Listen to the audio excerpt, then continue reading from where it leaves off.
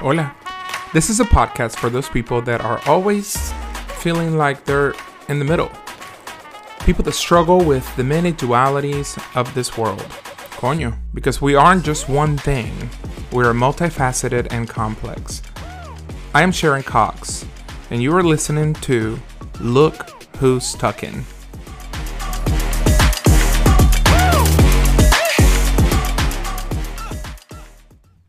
Hola. Welcome back to Look Who's Tuckin'. I am Sharon Cox, your host, and today we are going to be talking about language. Language in communications is one of the most mysterious things to science. Some languages can be traced to a mother language or a root language, like Latin in the case of Spanish, Portuguese, Italian, and Romanian. But the greatest question is, how did it evolve? How did it spread and change? And how is it that a child can learn any language if, exposed to it at an early age, but for an adult, it's complicated to retain more than 4 or 5 languages? Language dates back to roughly 150,000 years ago. De todas maneras, all the linguistic evidence dates back to around 6,000 years ago, when written language began. But the major history of language is discovered through guesses and written evidence that is much newer than the era of the linguistic studies. It is almost like a milagro, and traces of this milagro or miracle can be seen in history and in the Bible. Language is given to one man, Adam. Then he passes it down to the generations, and then humanity gets gritty as always. And then they try to build a tower to reach heaven, and this omnipresent and all-powerful God destroys a tower and makes them all wait for millions of years for the first edition of Rosetta Stone so they can be able to understand each other. Honey, these Bible stories are messy and crazy. I know, for some of you, this probably sounds like sacrilegious. And we are not here for a Sunday school class. But I find it interesting how influential language is in the development of humanity and even the development of religion. There is a high possibility that all languages derive from an initial language or a world language, like scientists like to call it. But it's hard to decipher what that language was. There are tell signs that indicate the relations of some languages. For example, the uses of the letter or the sound ch in Spanish and the use of the letter it in Portuguese. They're very similar in the words they're used. They all come from Latin, which is one of the purest. What is certain is that language is ever-changing and always evolving. And though I will focus on Spanish and the use of newfound familiar dialects like Spanglish, English is not exempt from borrowing other words from other languages. For example, until I was doing this research, I did not know that English was not always accepted and or seen as a world standard. And then some of the most popular words in English have derived from French. For example, the word for pork in English actually derives from the same word in French, which is pronounced porc, or the word for beef, which is pronounced in French as de bœuf. And God, I hope I'm pronouncing those right. I do not speak French. I did a little bit of research with Google Translate, so I am hoping that this is correct. And while trying to pronounce all these words in French, I can't help but to think of Steve Martin in The Pink Panther. I want a hamburger! Hamburger! Even though English and Spanish are not the only languages getting this merging and changing treatment, it is one of the most popular right now in the United States. And maybe it's because the United States shares a border with Mexico, or that the U.S. for so long has been a place where many Latinx or Latine people have come to settle roots. Take Cubans, for example. they have a very distinct dialect of Spanglish that varies from, let's say, Mexican Americans in the United States. While Spanglish is not a formal or official language, it's become more and more acceptable. From news anchors to singers to influencers, Spanglish has taken flight in the United States today more than ever. Si esto no es new, for a very long time, let's say the 1930s to be exact, Spanglish has been a tool used for immigrants to be able to communicate and survive here in the States. At times, I think it's almost a necessity and a form of code switching. The textbook explanation for Spanglish is that of any language variety that results from the conversationally combining English and Spanish to create a new dialect. There are many ways to use Spanglish. Perhaps one of my favorites is inserting palabras of either language into the conversation, like I do here in this podcast. For example, I started este podcast para poder conectarme with the people that identify with my experiences. Another way to use Spanglish is to do more of a literal translation of phrases in English to Spanish. For example, perdón, mi teléfono se murió, which translates literally to sorry, my phone died. The word morir in Spanish is normally not used for electronics. It would be more like, perdón, mi teléfono se le acabó la batería. Sorry, my phone ran out of battery. But for one reason or another, it is a lot easier for us to immediately translate the literal word than to have to figure out the correct word in Spanish. Most of us bilinguals in the United States have to juggle many things in our mind. We sometimes dream in English and Spanish, sometimes in Spanglish. And at times our brains are just in overdrive. So it's a lot easier to just use the words that are accessible at the moment. One of the most common ways to use Spanglish is to completely change English words and pretty much put them in Spanish drag. Like troca, a direct Spanglish use of the word truck, or the word carpeta. When you hear carpeta, you immediately think of a carpet, because that's the first thing that your brain is going to associate it with. But the word for carpet in Spanish is alfombra. Carpeta, translated to English, literally translates to folder or envelope. So we take words and just add a couple of Spanish letters at the end and call it a day. We put them in drag. But none of these things are new to the Latinx or Latina community.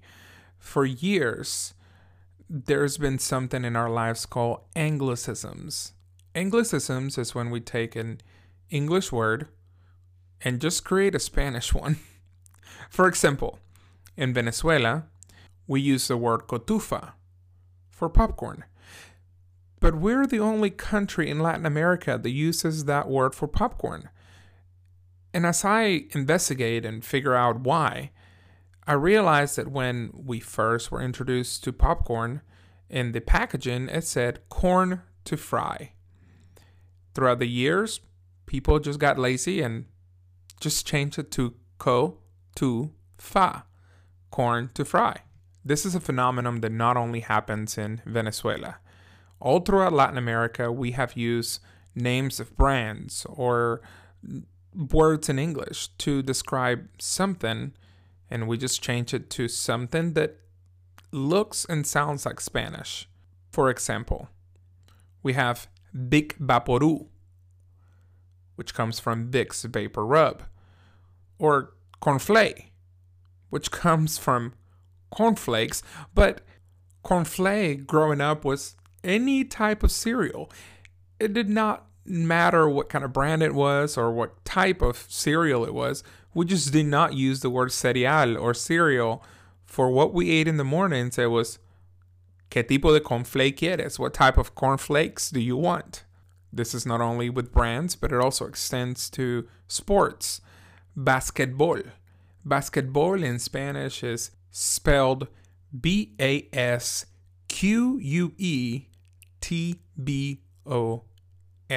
Honey, that one got completely butchered. It's basketball. But for us, it was just easier to say something that felt more familiar. Many of us grew up in this language duality, and we had the struggle while at home with our parents that would hound us for mispronouncing something in Spanish and even make fun of us and saying things like, ay, ya se te olvidó el español, you forgot Spanish. Or things like, aquí en esta casa se habla español. In this house, we speak Spanish.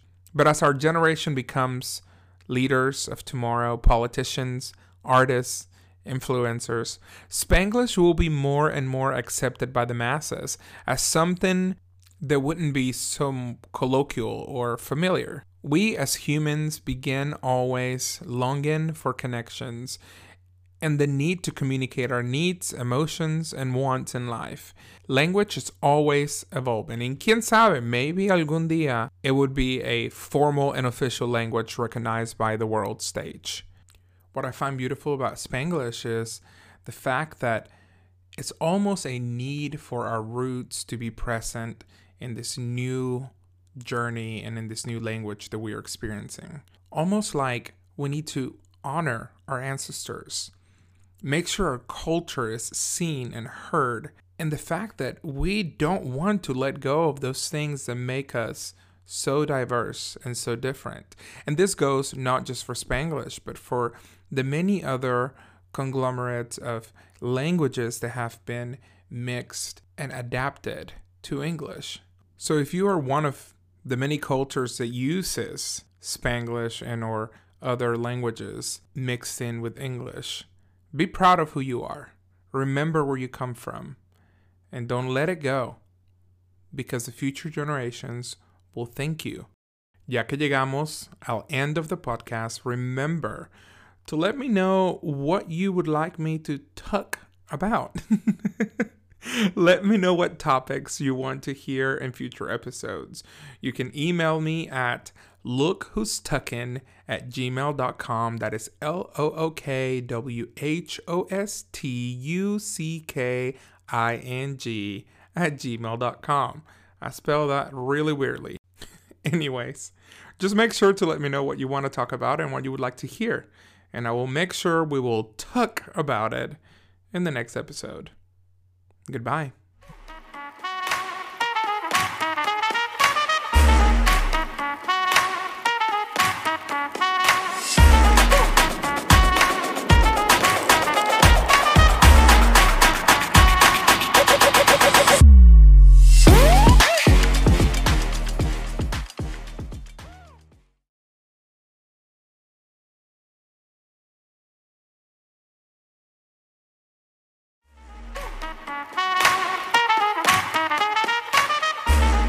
Hola. This is a podcast for those people that are always feeling like they're in the middle. People that struggle with the many dualities of this world. Coño. Because we aren't just one thing. We are multifaceted and complex. I am Sharon Cox, and you are listening to Look Who's Tuckin'.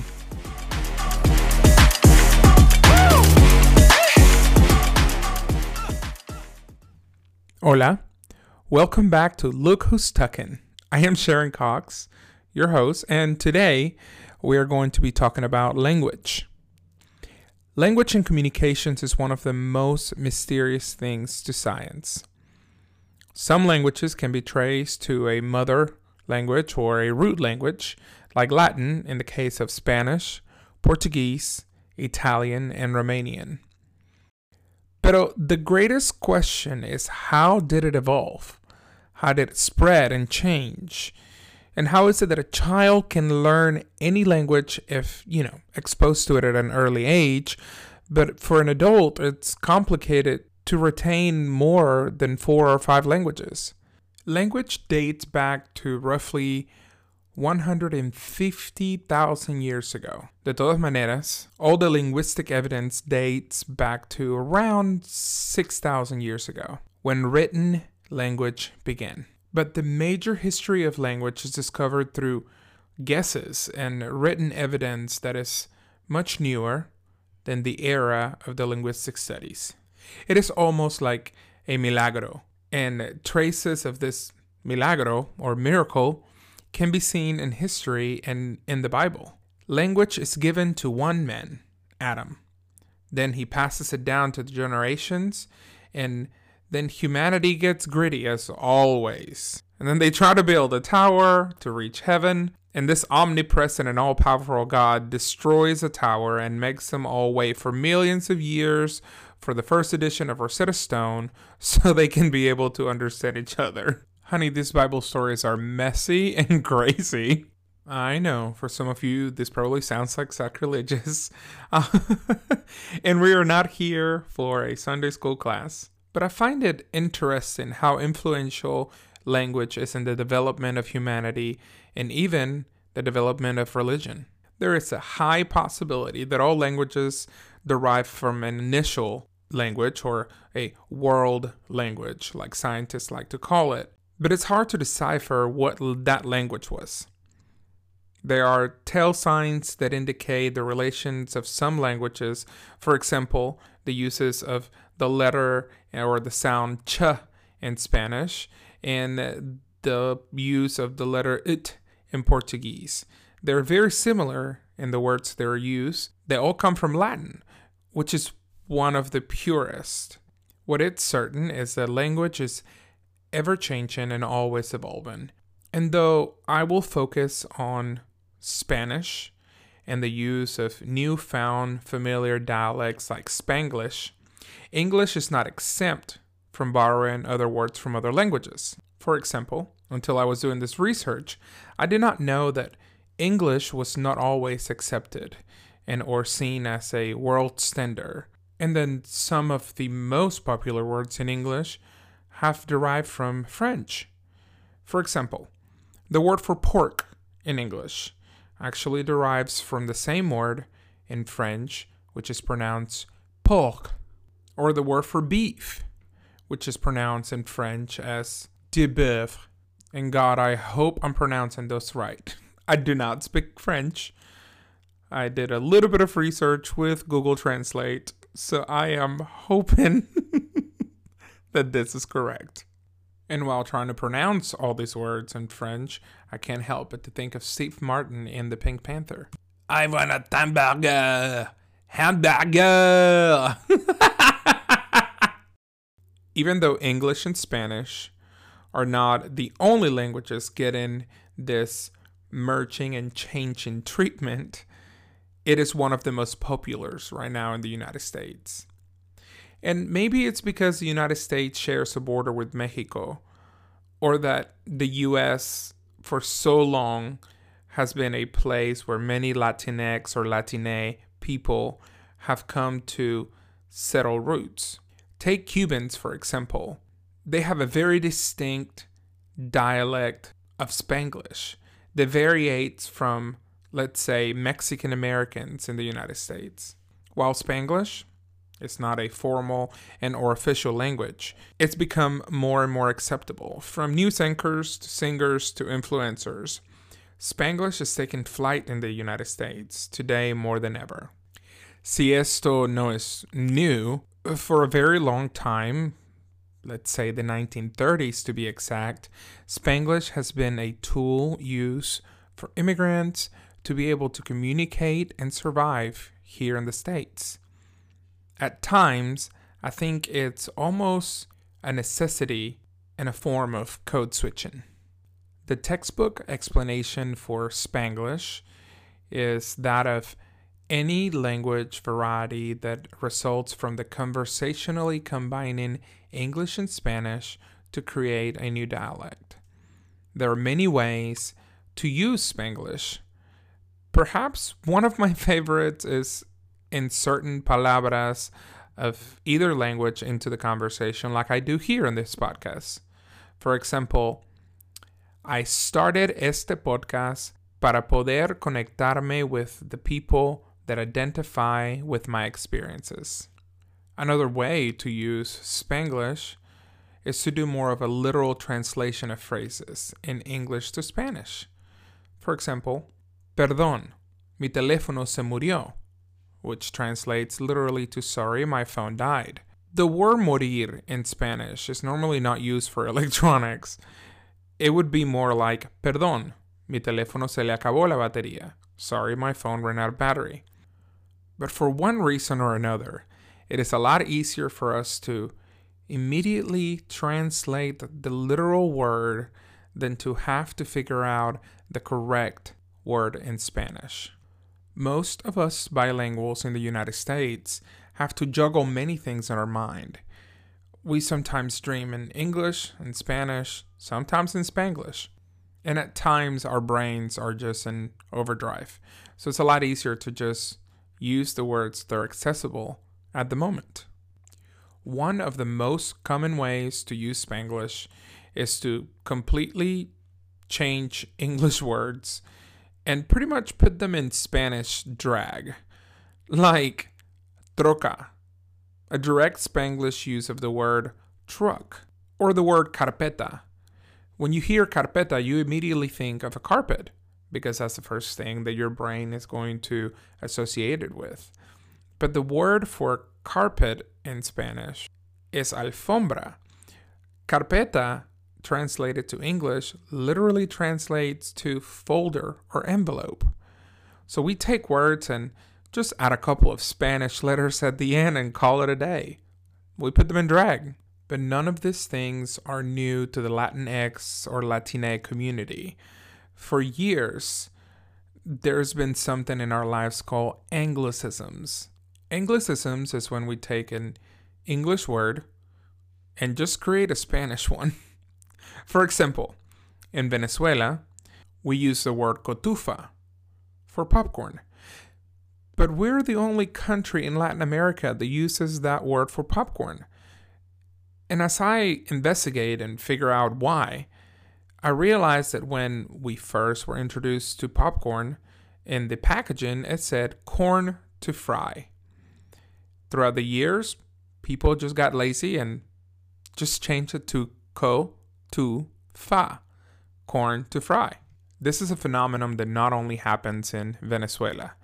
All throughout Latin America, we have used names of brands or words in English to describe something, and we just change it to something that looks and sounds like Spanish. For example, we have Bic Vaporú, which comes from Vicks Vapor Rub, or Cornflake, which comes from cornflakes, but cornflake growing up was any type of cereal. It did not matter what kind of brand it was or what type of cereal it was. We just did not use the word cereal or cereal for what we ate in the mornings. It was, ¿qué tipo de cornflake quieres? What type of cornflakes do you want? This is not only with brands, but it also extends to sports. Basketball. Basketball in Spanish is spelled B-A-S-Q-U-E-T-B-O-L.